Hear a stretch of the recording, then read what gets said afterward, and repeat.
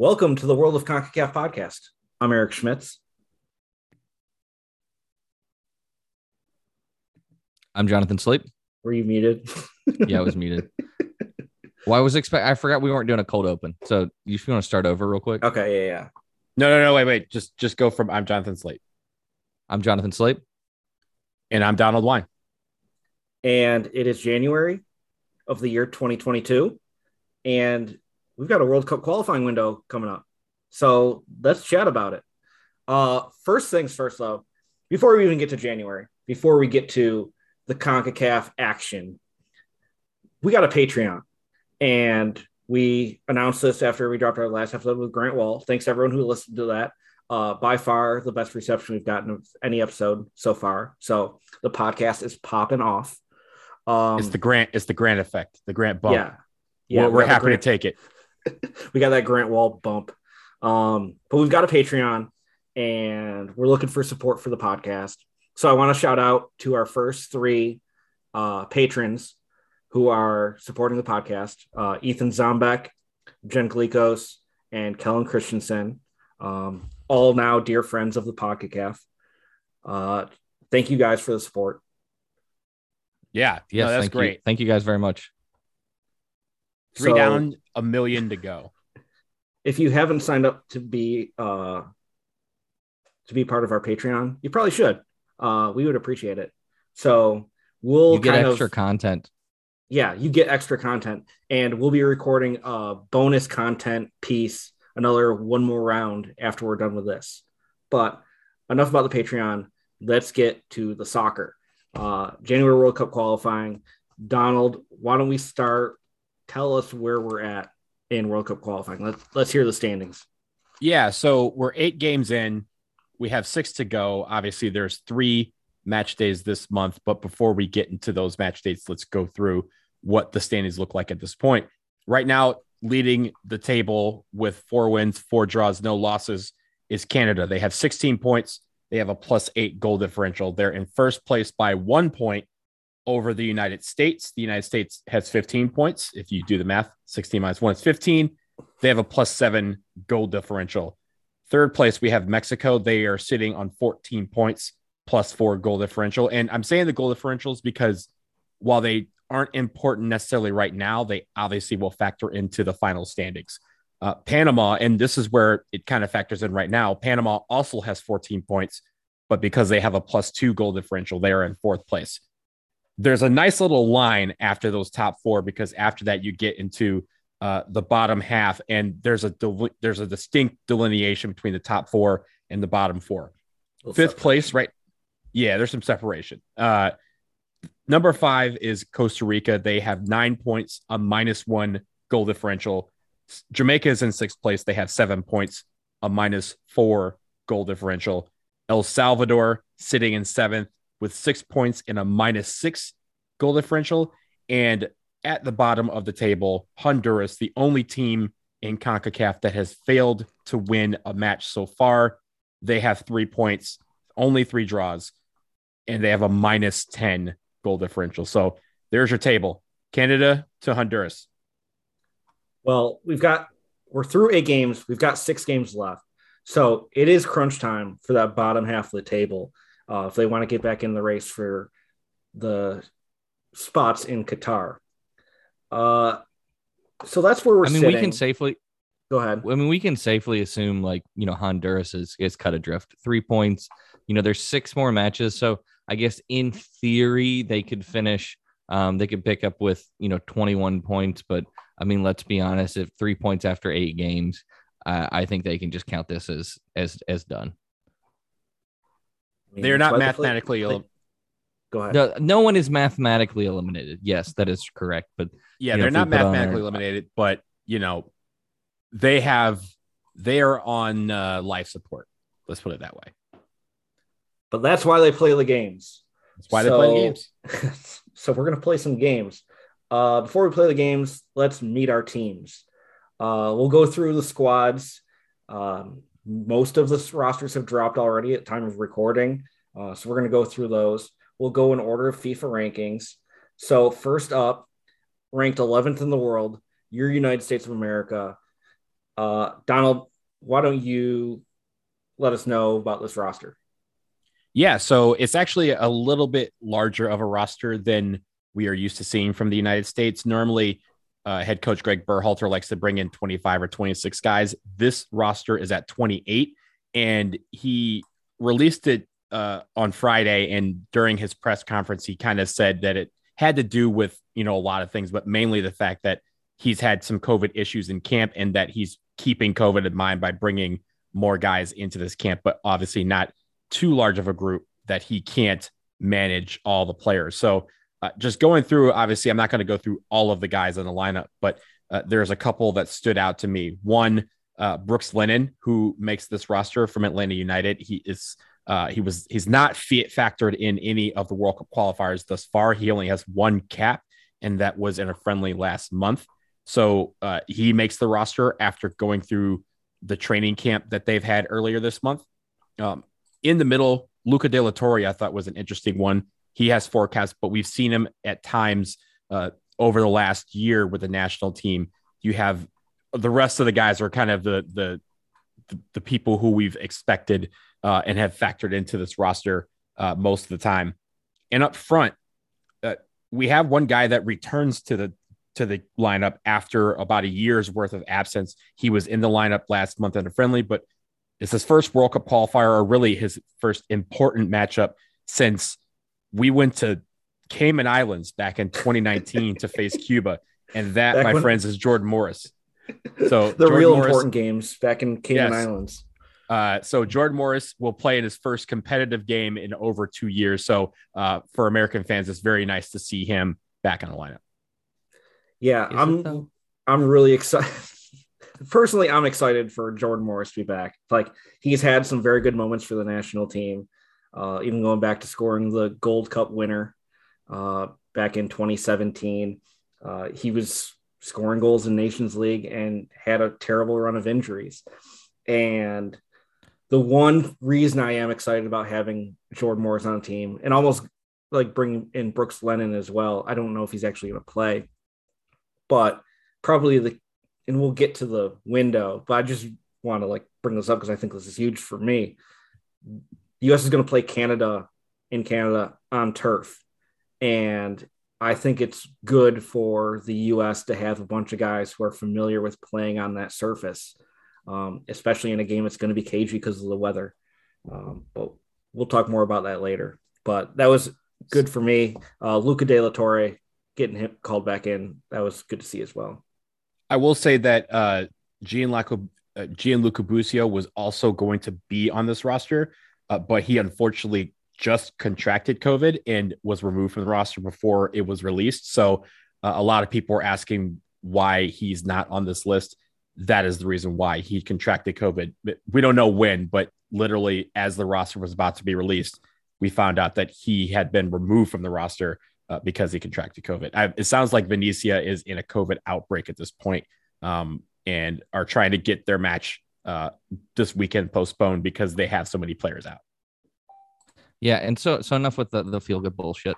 So here's my Jordan Morris issue. Jordan Morris hasn't played more than 20 minutes of meaningful soccer in a year and a half. This is World Cup qualifying. I do not want, and it should not be the time for a player to find their fit and their form in the midst of World Cup qualifying. We are there to get 9 points. And so I really don't care to see him. This is not the time. Let's March when he's had a chance to actually play. He's not in season. Let's give him some time to get into form. And then we can have it's great to have Jordan Morris back. But right now, I don't think it's the time. The other issue I have, the other issue I have was I'm fine to an extent about John Brooks not being called in. I understood him not being called in until we got to Berhalter's press conference and the reason he gave. He's not a fit for this. Maybe the biggest line of coaching bullshit. And I will preface this by saying that I'm not a Berhalter hater. I'm not like Greg out, any of that, but he's not a fit, and saying that he's not in form. he's actually, his last 3 games has been his best run of form as of late. Again, I'm fine with him not being called up right now, but like, don't give me that bullshit. No, and going back to Morris, I know he doesn't have a lot of like high quality minutes of late. That is a fact. But you also have to look at this like this is a January window. Every game is going to be miserably cold. This is not going to be good soccer. Jordan Morris is the type of player who thrives in bad soccer. And I think we've got a lot of that lying ahead. I will say, Paul Arriola is a better fit for that. Paul Arriola has played meaningful minutes. Yeah. If we want to like muck it up and play like what you quote unquote like not great soccer, I'd give me Paul Arriola over Jordan Morris in this window. That's fine. Neither of them are going to play 270, you know? Right. I think if anyone's going to be playing more, it's going to be Paul Arriola, who has gone through his transfer saga of late, and right now is listed as a DC United player with my team. We don't think that's going to be lasting through this camp, but I digress. I think for Jordan Morris, I think the issue is this, right? He can play in Seattle. Seattle has a lot of terrible weather. We've seen him score multiple goals in the muck that was Truman Bodden Stadium that was full of water. We've seen him score in that. So he knows how to score garbage goals in garbage weather against garbage teams. So I think all those combined mean that, that part is like riding a bike. You don't forget that part. But I do agree. I don't expect to see him that much on the field, because if all of our guys, the rest of our forwards are in camp and they're all playing to the max of their ability, we don't need a Jordan Morris in the team unless we're blowing someone out 5-0. Yeah. My only other, I think, big omission is I think Jordan Pefok's a big omission for this, because I think you need a big body striker. As we're going to talk about these games, we know that these games are being played in fairly inhospitable conditions. And I think you need a big body that can get up there and either start or come off the bench and get on the end of balls, because I think especially when we get to the Canada game, we're going to talk about not great soccer. The history of the U.S.-Canada matchup is not great soccer. I think Jordan Pefok is like one of the perfect individuals. I mean, Daryl DK would have been as well, but we know DK's had some hamstring issues as well. So I feel like either of those two would be perfect for those conditions. I think if one guy, I think Pefok was the one forward that I would have brought in addition to whoever was here. I'm not going to go through and say, look at this roster and say, oh, he might have come in place of whoever. I would have just added him to this roster for this reason. We are in the cold. At Young Boys, they have been playing in snow and cold since like October. The man knows how to play in, these type of conditions, and also knows that he can be a bull up front. And sometimes you need a bull. If you're not like, there's not going to be graceful soccer. There's going to be snow soccer and cold soccer. And that is hard. That's rough. It's physical. And it'd be nice to have someone like Pefok come off the bench and just stand over him and be like, oh yeah, I play in this every week. I've been playing in this for the last like 6 months. So have at it. But you know what that means? It's Gyasi time. Gyasi time.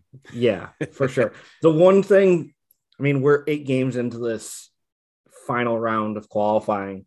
And one of the dumb things about CONCACAF, of the many dumb things, which is what this podcast embraces, is how dumb everything is. So speaking of dumb, is there's yellow card accumulation in the final round qualifying, where if you get 2 yellow cards, you are suspended for the next game. 2 yellows equals a red over the course of 14 games. Absolutely asinine. Just asinine. But at this stage, it's getting to be an issue. So when we go through each of these teams, we're going to go through what their yellow card accumulation situation is. So for the USA, sitting on yellows but not called in, we discussed already, John Brooks, Jordan Pefok, they're both on yellows, but they're not here, so don't matter. The 3 remaining players, DeAndre Yedlin, Tyler Adams, Zach Steffen, if they get a yellow card in any of these games, they're suspended for a game. So that is something to definitely keep an eye on moving forward. Anything else on the U.S. boys? No, I think we've covered it to death, and I think people listening to this podcast will have listened to a lot of coverage about this roster. Yeah, for sure. All right, moving on. Next up in your FIFA rankings at number 14 is Mexico. Mexico calls in another big squad. They actually have 29 guys on their roster, 4 keepers, 11 defenders, 7 midfielders, 7 forwards. A couple of highlights just on late transfer news. Tecatito Corona just moved to Sevilla. They're expecting big things out of him there. But the headliner, as far as dual national panic goes, is we're getting the debut and qualifying of Julian Araujo of the LA Galaxy. Of course, as you know, born in the U.S., played for the U.S. national team briefly, and filed his switch late last year, made his debut in a friendly against Chile in December for the Mexican national team, and he is one of the 11 defenders called in by Tata Martino for this window.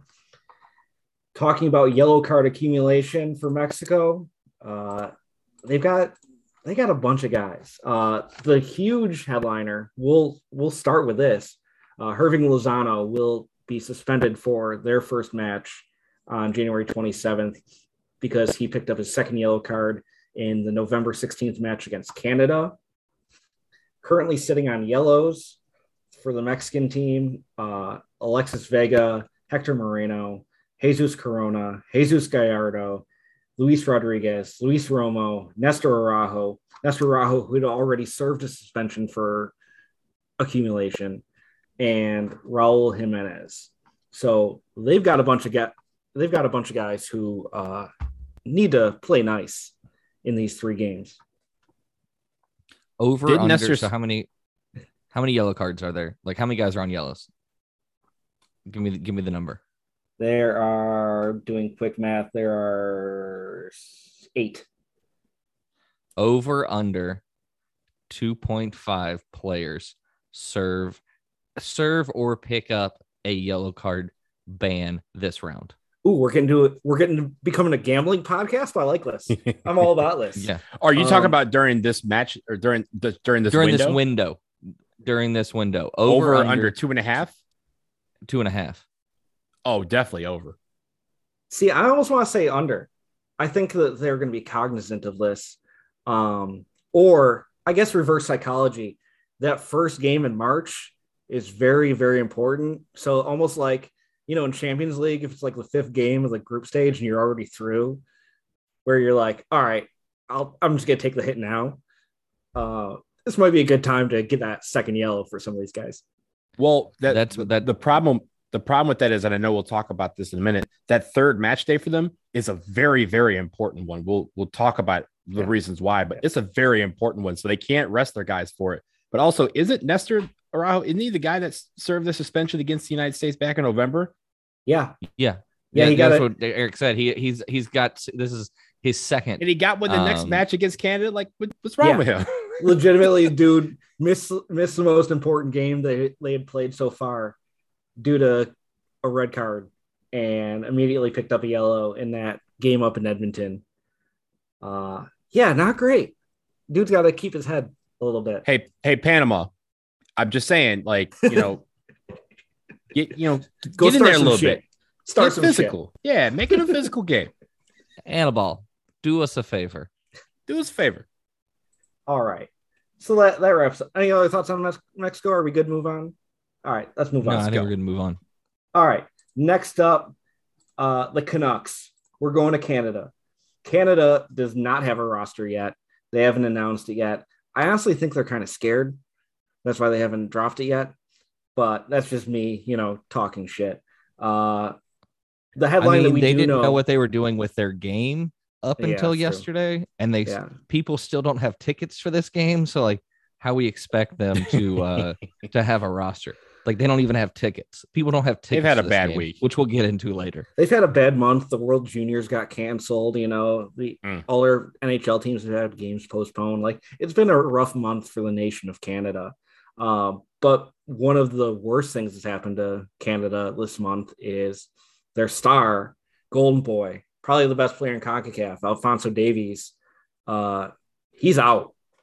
And this, we don't have a roster to talk about, but this is probably the headline, regardless of who gets named, because Alfonso Davies, who had caught COVID with Bayern a few weeks ago, has been diagnosed with heart issues, and he's out for the foreseeable future. They said at least a couple weeks.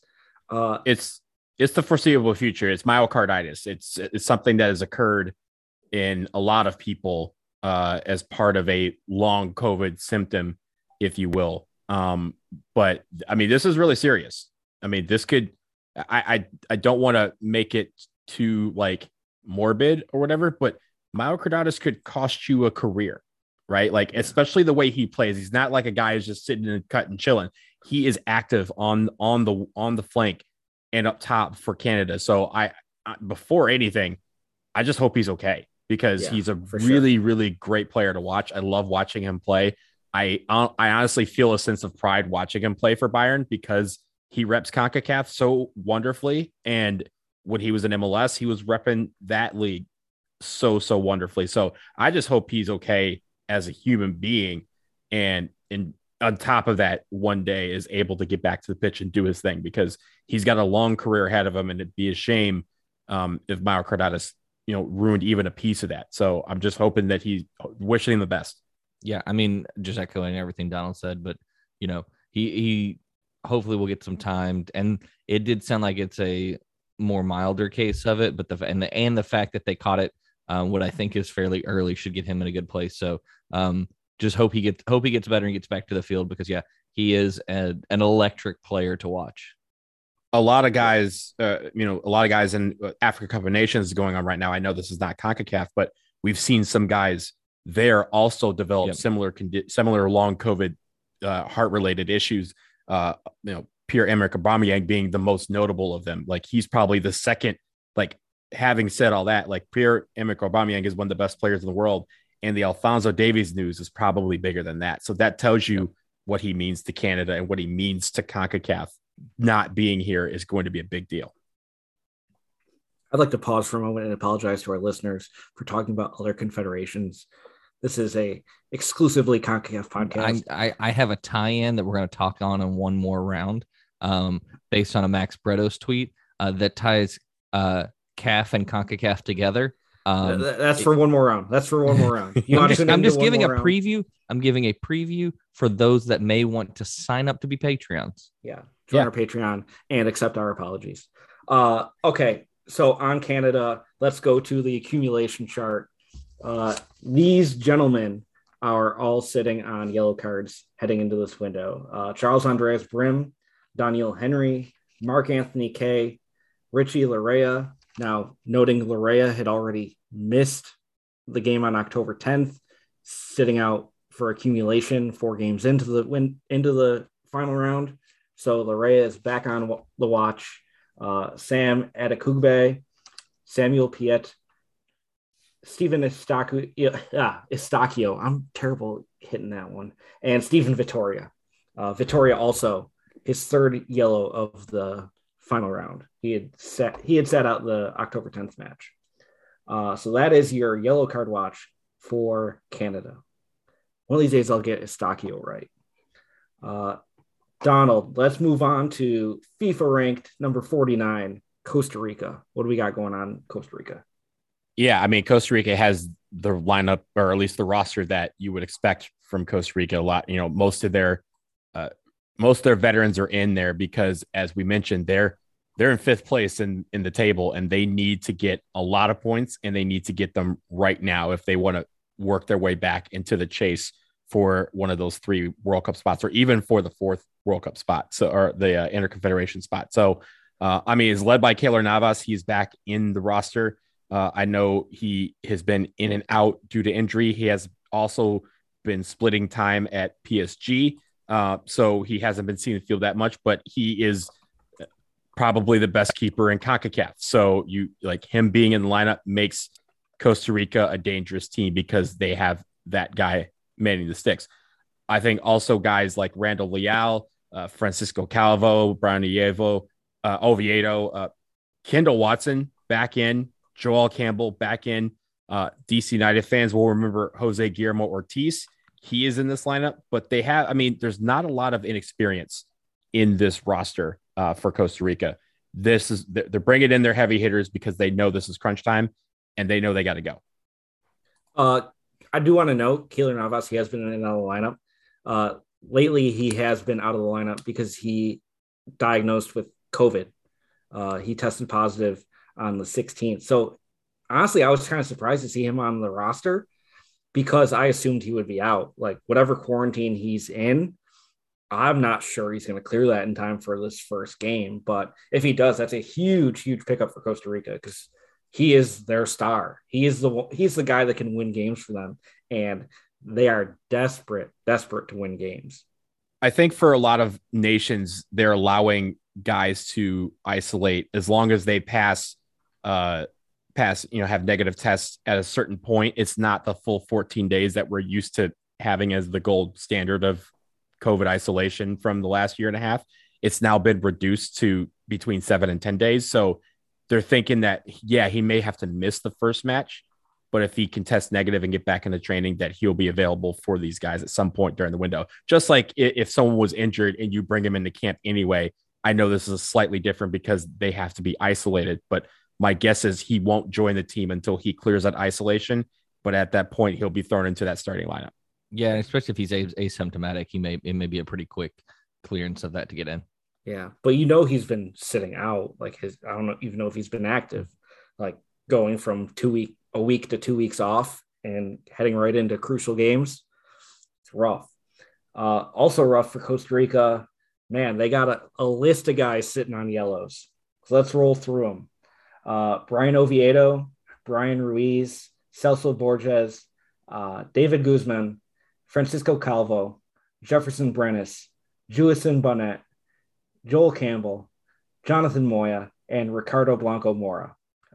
Blanco Mora actually had already been suspended for a game for accumulation. He sat out October 10th, and then he picked up another yellow card on November 12th against Canada. So I believe you just mentioned, I believe you mentioned the full starting 11. So just so we're clear, minus Navas, there's going to be a point where Navas will be on the field and they won't have anybody else. Notice all the aside from Kendall Watson, all the shit houses of CONCACAF, of course, are you're looking at Brian Oviedo, Brian Ruiz, Joel Campbell, all those guys. Of course, they're on yellows. Of course, they have yellows. Yeah. Why only one? That's why they're struggling. Yeah. Well, it could be a disastrous window for them if one of these first two games gets shippy. So that's Costa Rica. Let's move on to Jamaica. Jonathan, tell us about Jamaica. Yeah, so at time of recording, we do not have a full Jamaica roster. We do have, so they played a friendly, so today's Friday, the 21st. They played a friendly yesterday against Peru where they lost 3-0. And so they had some domestic guys in U.S. based players that were called in. So not a ton of guys Kamar Lawrence is there, Ramon Howell, Deshaun Beckford, Devontae Campbell, and Corey Burke, and a few other guys that were there. We don't know what the makeup of the squad is going to be once that roster gets released. We do know a few things. So as of this week, it looks like Damari Gray will not have his passport in time. So I know we talked about this on the last episode, was the fact that he is going to play for. It looks like he's going to play for Jamaica, but he doesn't have the physical passport in time. Shamar Nicholson, who's one of their main strikers, he made a move to Spartak Moscow this month, and he has declined to call up. So we know he is not going to be not going to come in because he wants some time to get settled with his team. And it looks like there may be a few others that have moved recently, like Kareem Paris, who plays in Slovenia, who also recently moved, that is looking to, get settled with his team. Yeah. Speaking of Shamar Nicholson, he's on our list. So let's go to the accumulation tracker. First headliner, Javon Watson.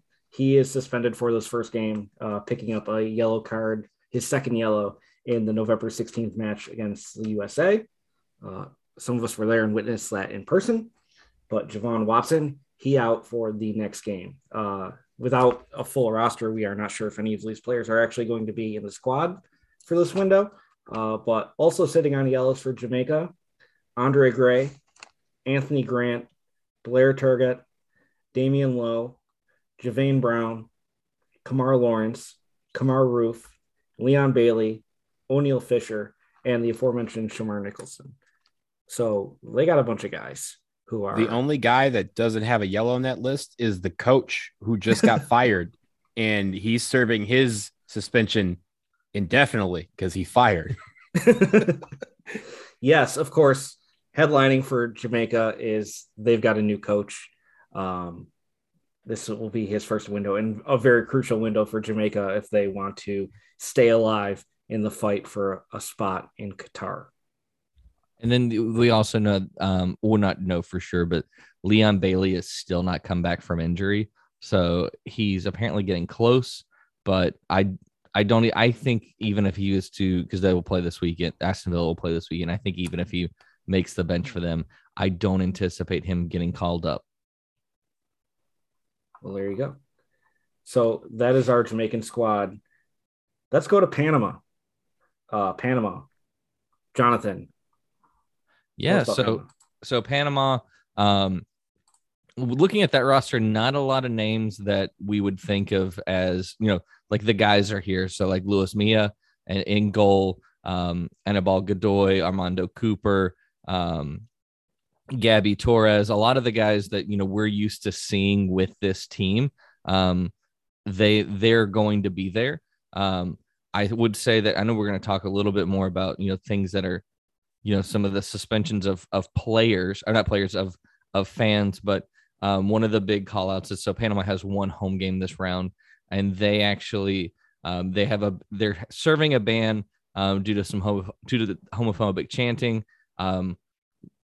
Mexico got their ban overturned, but they actually decided not even to try to appeal the ban. A lot of that due to COVID in the country, as well as not having the money to pay the fine if they are not successful in the appeal. All right. Panama's, let's go to their list. Sitting on yellows, they've got 5 guys.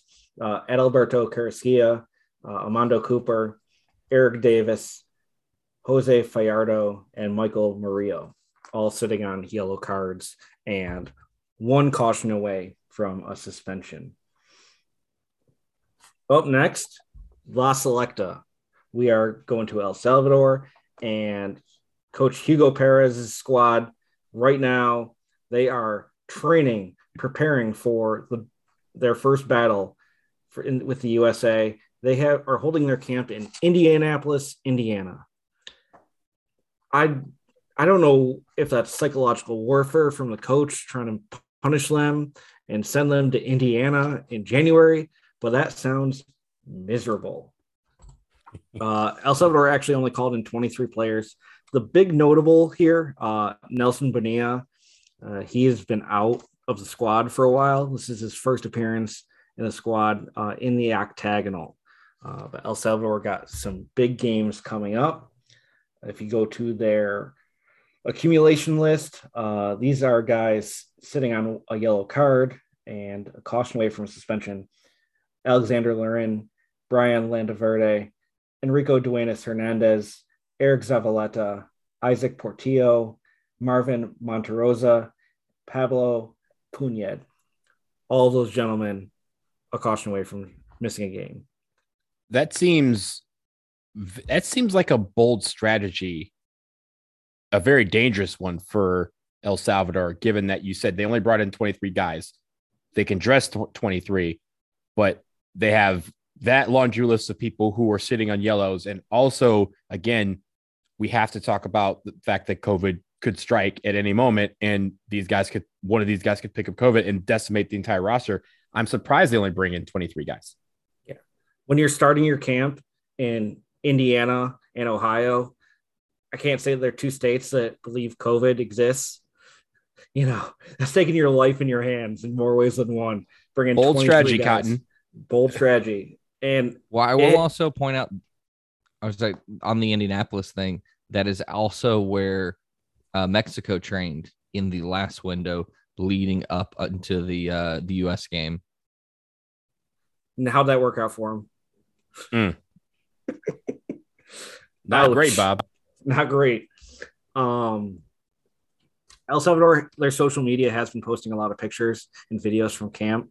I must say, content's been good. I must say, those dudes look really cold. They don't look happy. They look like the Jamaican bobsled team in Cool Runnings. Not the current one. Shout out to the ones that just qualified for the Olympics. But they look like the ones that are like, whatever hats and gloves and scarves are available in this lost and found bin. They look like they just showed up and they were like, yo, why are we here? Who brought us here? What you smoking? Yeah. Hey, I think they'd prefer that, because where there's smoke, there's fire. The fire is warm. They don't look warm. Yeah, where there's fire, there's warmth. Sanko, what you smoking? I ain't smoking, man. I'm breathing. I'm breathing. So that is El Salvador. Donald, let's wrap it up. 76th ranked Honduras. What do we got? Yeah, Honduras is in dire need of wins. They're in dire need of just some sort of momentum because, again, as we said, they're on life support with regards to their chances to get to the World Cup right now. They did have a friendly on January 16th. Against Ecuador. They lost that one 2-1, and from that roster, 12 guys were in this camp already. So 12 out of the 26 guys that were called into this national team for the World Cup qualifying window also were on the roster for this friendly. So a little less than half. And I think that's interesting only because there wasn't a lot of experience on that team, and there isn't a lot of experience on this team either. We see some guys that we recognize like Albert Ellis, but Mayor Figueroa, who was the captain, he has 179 caps for Honduras. And it feels like only Albert Ellis, if you took out Ellis, everyone else combined wouldn't have as many caps as Maynard Figueroa. It just seems like that. These guys have a little bit of experience, but a lot of guys don't have experience at all, which is very surprising for Honduras, given that this is crunch time and they need to get wins. And usually when you need a big win in any sport, you're calling in your veterans who know how to get the job done. Jonathan, you got anything on Honduras? No, not really. All right, let's go to the accumulation list.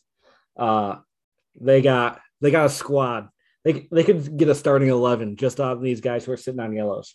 So let's run them down. Albert Ellis, Anthony Lozano, Carlos Pineda, Christopher Melendez, Danilo Acosta, Davy Flores, Jose Garcia, Luis Lopez, Marcelo Pereira, and Rigoberto Rivas. All on the verge, like one mistake away from missing a crucial World Cup qualifier. Did you say Luis Lopez was on that list? Yep. Oh, good. Then they have a goalkeeper, so they can play. All they have 10. They have 10 players. Yeah. Yeah, all those guys can play. Yeah, they may have to play down. Well, give them Figueroa. Figueroa's the captain. That's fine. But take those guys, run that squad out there for one game, see what happens. Yeah. Well, Figueroa is not on that list because he served the suspension that he had gotten for getting a red card back in October. Which means he's overdue. He's run through it already. He has the most experience on the team, both in caps and getting yellow cards. Gotta be familiar with doing something. All right, so those are the squads. Let's take a quick break. Let's take a breather. We'll be right back. We'll talk about what actually lies ahead here in January. So stick with us.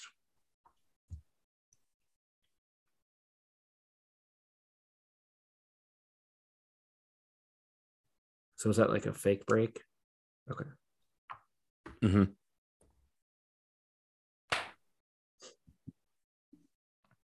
Okay, so we're back. We'll talk about the schedule, the games coming up, what we're looking for. But first things first, this is CONCACAF. And the great thing, one of the magical things about CONCACAF is how it's just like they're making up as they go. And when you have like the top level, like World Cup qualifying outside of any tournament, this is the biggest thing that CONCACAF has to deal with. And they're in the final round. Nations League erasure.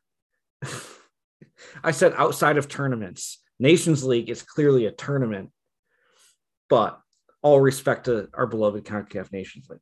But World Cup qualifying, this is the third round. It's a 4-year cycle. They've had time to figure this out. CONCACAF has decided to implement VAR for World Cup qualifying, effective, I'm looking at my watch, like now. Like, I want to know your thoughts on we're just going to do VAR now. So I will say, I had a few Go. I was I had one thought, like kind of going into it. We knew that we were kind of briefed going into this. Why there was no VAR was the fact that some of the smaller nations on a smaller budget were not able to pay for that.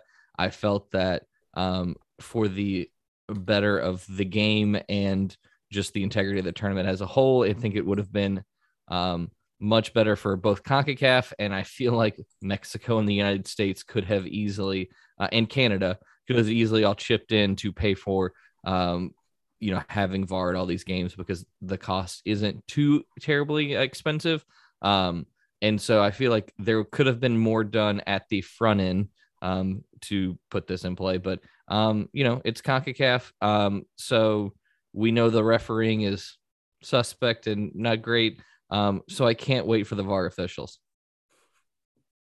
Look, CONCACAF World Cup qualifying is like a middle school dance. You got your partners, and every single time, every few minutes, someone calls snowball and you switch. Except this time they changed the rules. We went from hip hop dancing to square dancing. Like that's what we're doing right now. I honestly want VAR to be a part of this because we have been burned by VAR in the past, most notably, or lack of VAR, most notably in October, the United States, when we were in Austin, were denied a penalty, a clear penalty. Paul Aioli gets just destroyed by Jamaica, and there's no penalty called. But also, you want to go all the way back. There should have been 2 red cards in that game too. There should have been 2 red cards in that game. But forget this cycle. If you want to even go back to the last cycle, Panama had a phantom goal, and there was no VAR to say, oh, by the way, this ball never actually went into the net or across the line or even approached being on frame. If they had done VAR, that goal would have not even been a shot on goal. That's how bad they missed it. Yeah, literally VAR would have prevented Panama from going to the World Cup in 2018. That's how crucial it can be. And it is great to most see. Most importantly, would have sent the U.S. to the World Cup. Or at least it will send them to the knockout, to the interconfederational playoff in Australia, which all of us would have gone to. So maybe maybe lack of VAR saved us $2,000, but but no, really, like it's like VAR should have been a part of this, and we talked about when this qualifying round started back in September. We talked about that it wasn't present, and we hoped that it wouldn't affect any of the games, and we've seen it. I mean, it hasn't had a huge effect. I mean, the game that we just talked about in Austin, the United States eventually won. So, I guess no harm, no foul there, but there could have been. And I think now we have it. So I'm glad that we have it. But as we know, the application of VAR is inconsistent at best. And so that is now where the new focus is how do we make VAR consistent and make it where any glaring mess ups can be handled properly. We just have to wait and see if they actually do it. See, here's my issue with this is, so CONCACAF in general forever has had issues actually applying rules and making correct calls, just in general. So what is a piece of video going to do to convince anyone to make the right decision? Like, just because they see it on the screen doesn't mean they're going to do it. This is CONCACAF. all rules are out the window. This is just another layer for us all to be outraged when something dumb happens. And Go ahead. I was gonna say, at some point there's gonna be a scrum. Some dude's gonna get choked, and nothing will come of it. Even though it's on video, even though they can review it, nothing will come of it because it's CONCACAF, and that shit just Because it ain't happens. clear and obvious. Yeah, clear and obvious to who?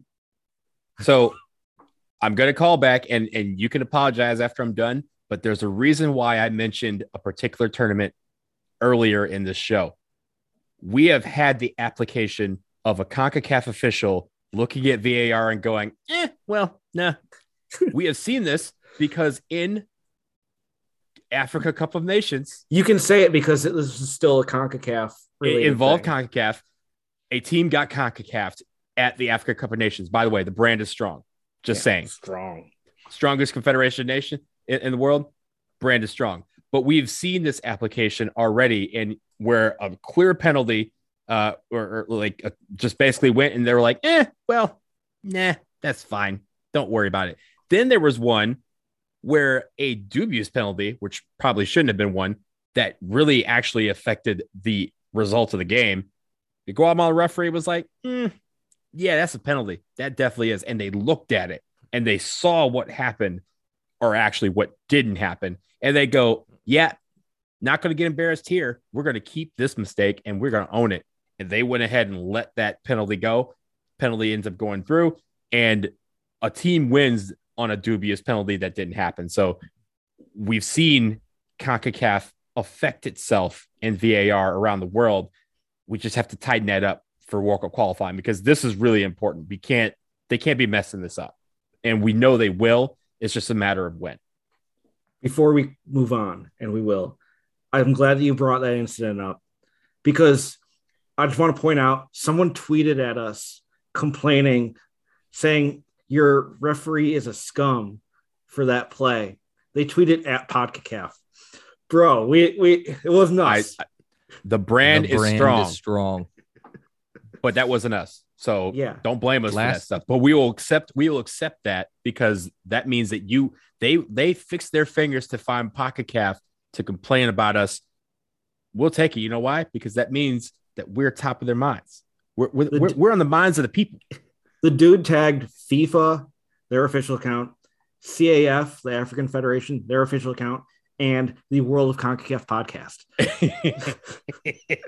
We made it. I want to, before we move on, I do want to let CONCACAF know if you're listening, we will be your mouthpiece. If you want someone to apologize on the regular for things that happen, for things your officials may do, and for general wrongdoings, I have a price. Eric has a price. Donald has a price. Hit us up. So I just want to translate for CONCACAF. CONCACAF speaks many languages, right? So I want to translate what Jonathan just said to the officials of CONCACAF. Bring us to Miami, bring us to the office, and we will tell you what's wrong with you in about 15 words, and then we will go to the beach, and you have to pay for it. So hit us up at PodCAF, PodCAF@gmail.com, all the PodCAFs. Send us to Miami. I'll get us around. You don't have to just give us a car. You don't have to worry about telling us where to go. I got that handled.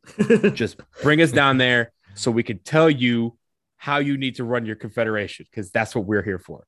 We should legit doorstep the offices of CONCACAF. Just show up and be like, I know where they are. Yeah, I know where they are. Who wants to talk? We just want to talk about CONCACAF. It's fine. If we go, let me just say this: if we went at a certain hour, there are some places that we could go afterwards where we could entertain ourselves while we wait for them to answer the door. So you're saying there will be a party in the city where the heat is on? Welcome to Miami. Bienvenido a Miami. All right, let's get back to pull it back in here. Getting off the rails a little bit here. All right. So January window fast approaching. Jonathan, let's go through the schedule. Why don't you read off the fixtures and we'll go match day by match day, and each match day we'll kind of pick our game to watch. Yeah. So starting on match day 9, so Jamaica versus Mexico in Kings Park, Kingston, with no fans. Jamaica will have no fans for the entirety of this round. Then the U.S. versus El Salvador in Columbus. Honduras versus Canada at the Estadio Olímpico Metropolitano. And then Costa Rica versus Panama at the Estadio Nacional in San Jose. So looking at these 4 games, Donald, what is your match to watch? It's Costa Rica versus Panama, because Panama's in 4th place. Costa Rica, if they lose that game, they can phone in the rest of it, because they're, for all intents and purposes, they're done. To get back into this race, they need to have a very, very strong output. 6 points won't get them back into this race.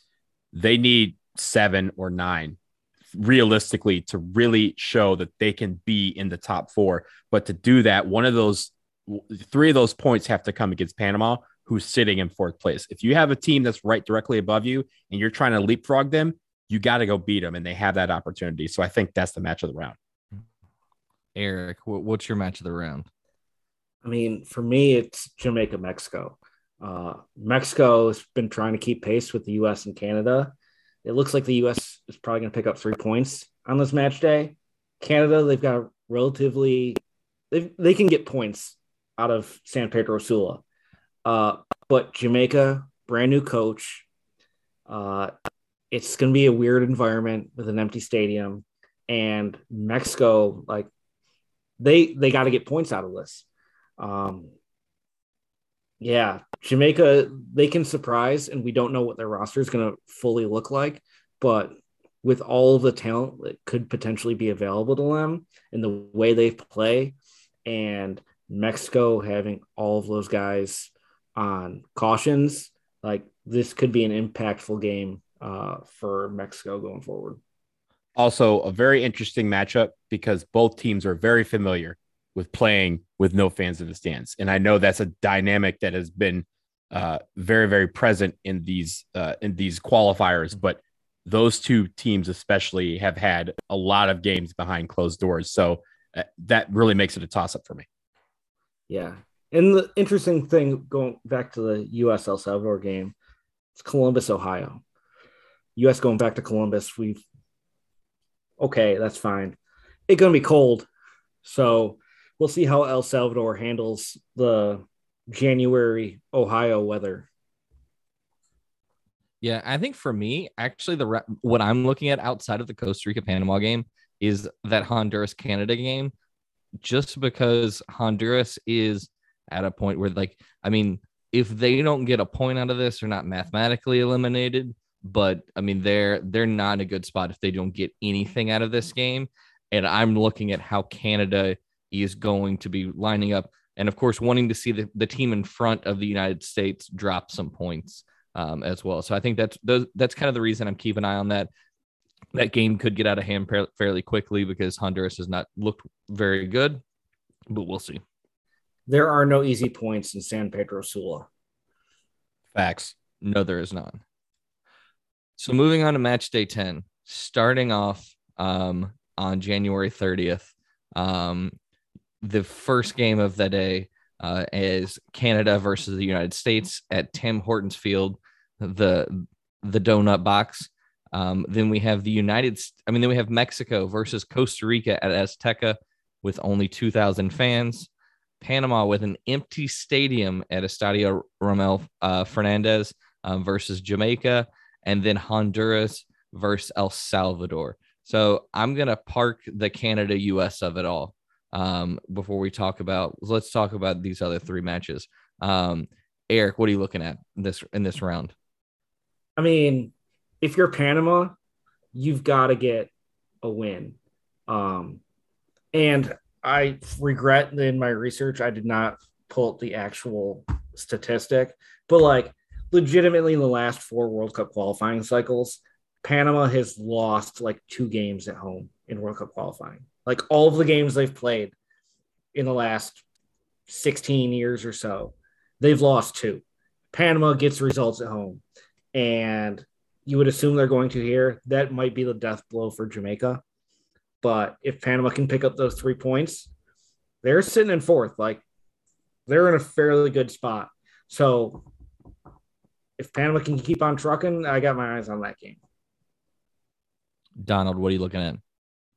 So I think I know we're setting aside Canada, US, but that's the match of this window, straight up, period. Mm-hmm. I think Mexico, Costa Rica is the one that I'm looking out for because, again, it's involving Costa Rica. They have a chance to creep back into it, but also there is a scenario for Canada and the United States to qualify for the World Cup outright in this window. But that scenario, and it's really just one, it involves either Mexico or Panama losing all of their games in this window. So if Mexico, for some reason, does not get points against Jamaica, this becomes a must-win for them because Costa Rica has at least, again, they have the experienced guys in camp, but they have some tools to be able to knock them out. And again, with 2,000 fans in Azteca, that means that the home field advantage that they have there is essentially neutralized. And when you have the best goalkeeper in the region in Keylor Navas, that makes Costa Rica a formidable out no matter who they're playing. Yeah, and like we talked about when we were going over the squads, Navas has been out with COVID. Like, I guess theoretically he might not be available for this game. And if he isn't, or he could be back.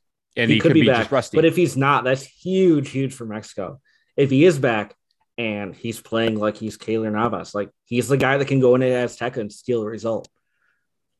So we're not even going to spend time on Honduras via El Salvador because it's the two last place teams. So Canada versus the United States. This match, there has been a lot of issues getting just with the Canadian setup. What were you going to say, Eric? I was going to say the important thing about this game is the first full PODCACAF on the road PODCACAF trip, as all three of us will be in attendance for this match. Gang. Well, we have to get tickets first. That is the most important thing. That is we're gonna be there.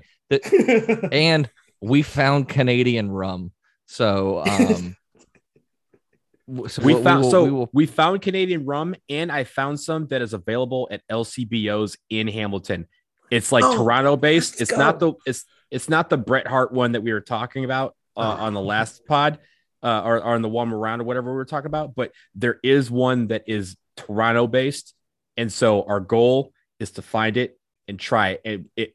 Who knows? If you sign up for Patreon, it might be a bonus episode where we just try this rum and we let you know how it is. Legitimately, we might not have anything else to do the night before the game. So we'll be producing content for that with all the samplings we get from the LCBO in Ontario. Shout out LCBO. We'll see you soon. That is the thing is, so the game has been reduced to 50% capacity. We also know Ontario is in the midst of a lot of lockdowns. So, restaurants and bars are takeout only. And so, yeah, we'll have a lot of content coming into this game. But the game on the field, I think it's really going to come down to seeing what Canadian rosters out there. I think if history tells us anything, it's going to be a drab, pretty terrible match. I mean, even looking back to the most recent game in Nashville, that was not a great game of soccer. So, I mean, yeah. I think the U.S. can easily pull out a point. I'm just not expecting much else, knowing that it's an away game to Canada. I will say this: a lot of the restrictions you just mentioned about bars and restaurants being takeout only.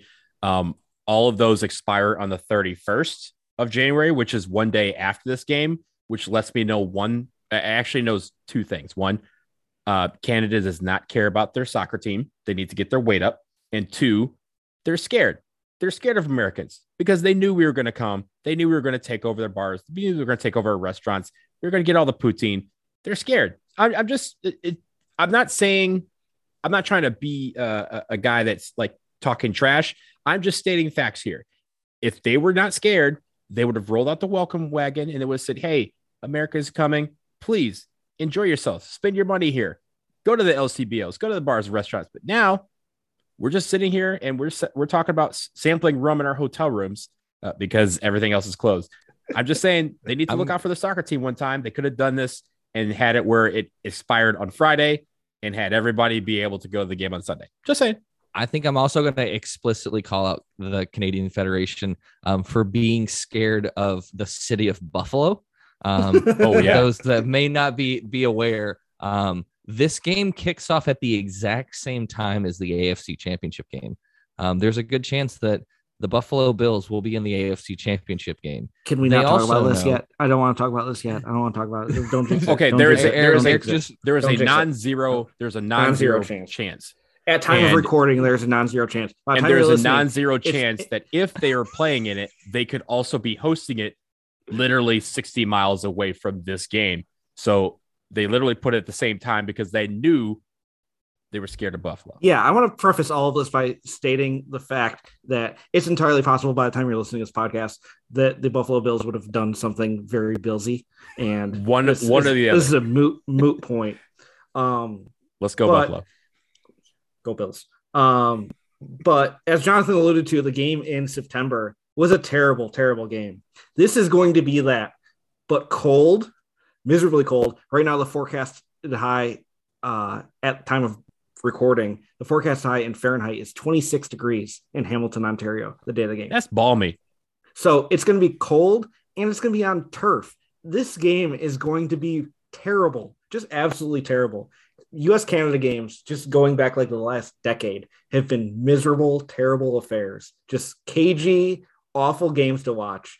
And this game might be the most awful of all of them. So we're really excited about it. I promise you, and this is not to wish injury on anyone. I'm just going to say someone's going to get hurt in this game. A Canadian player is going to get a foot contusion because they've just come from Central America where it's 80 degrees and the ball is just rolling around and light as air. And they're going to come back to their own country and they're going to watch that ball be a brick of ice and just kick the ball. And literally their entire existence will be questioned on why they exist in this part of the metaverse. And they're going to get a foot contusion. One guy, I don't know if there's going to be multiple, but at least one guy will have to go down and be like, yo, give me the magic spray. And then they're going to spray the magic spray. They're going to realize that that's cold too. They're going to say, you know what? I'll just walk it off. Yeah. I thought the injury you were talking about was somebody going through a table, but no, not the players. Players don't do that. I mean, they could, we have tables. We'll see. All right. We got to get rolling here. Let's go on to the next match day. So yeah, last match day of the round. So Jamaica versus Costa Rica back in Kingston, again with 0 fans. The U.S. versus Honduras in St. Paul, Minnesota for some godforsaken reason.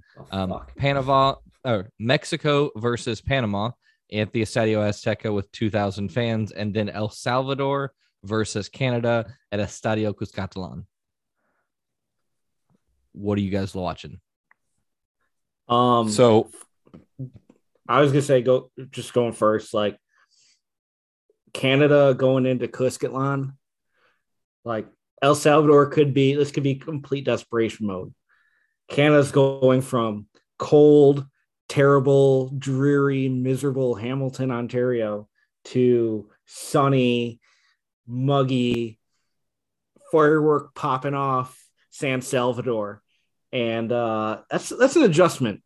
And El Salvador, they're well coached. They've got a very good structure. I mean, Canada drops points there. Not ideal.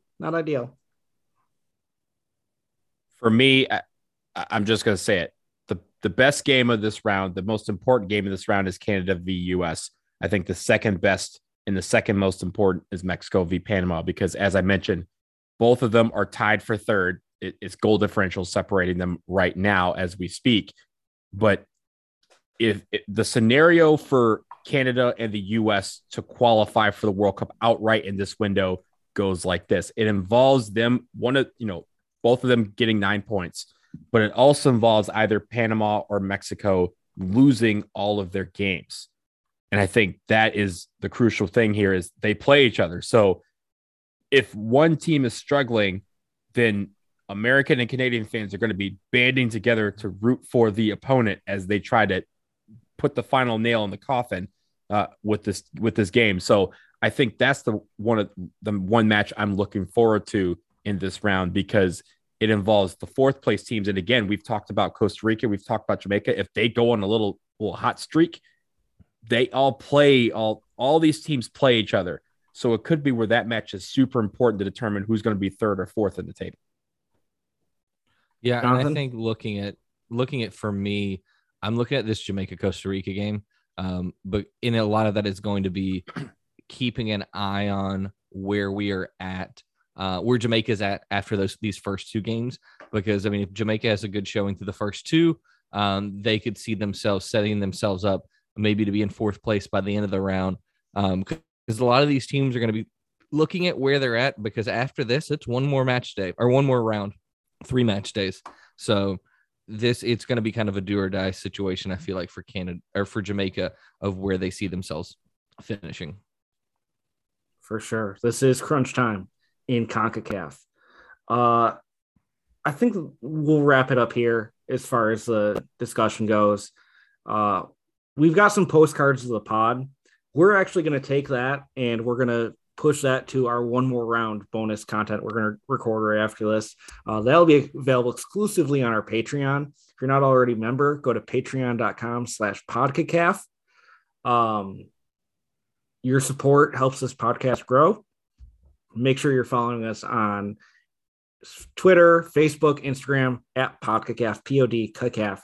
You can find the links to our Patreon there. Donald, Jonathan, you just want to give everybody your social stuff? Yeah, you can find me at JSlape SSP and then also at Speedway Soccer and Broadway Sports Media. For me, it's at Blazing DW and at Stars Stripes FC, which is the blog that I run for SB Nation. Yeah. So thank you to our new patrons. We really appreciate it. Also want to shout out Grant Wall for coming on last episode. That was a lot of fun. And we're going to keep this going. We're going to keep talking. We're going to take your questions. We're going to talk about them on our one more round podcast. Again, available exclusively to patrons on our Patreon. $5 a month gets you bonus content. And we're all heading to Canada for the US-Canada match. So there's going to be a lot of bonus content coming there. So we'll end it right there. Enjoy the January international break. It's not often that we get like a legitimate January international break. So just embrace it. We're just making it up as we go, just like CONCACAF. Thanks, guys.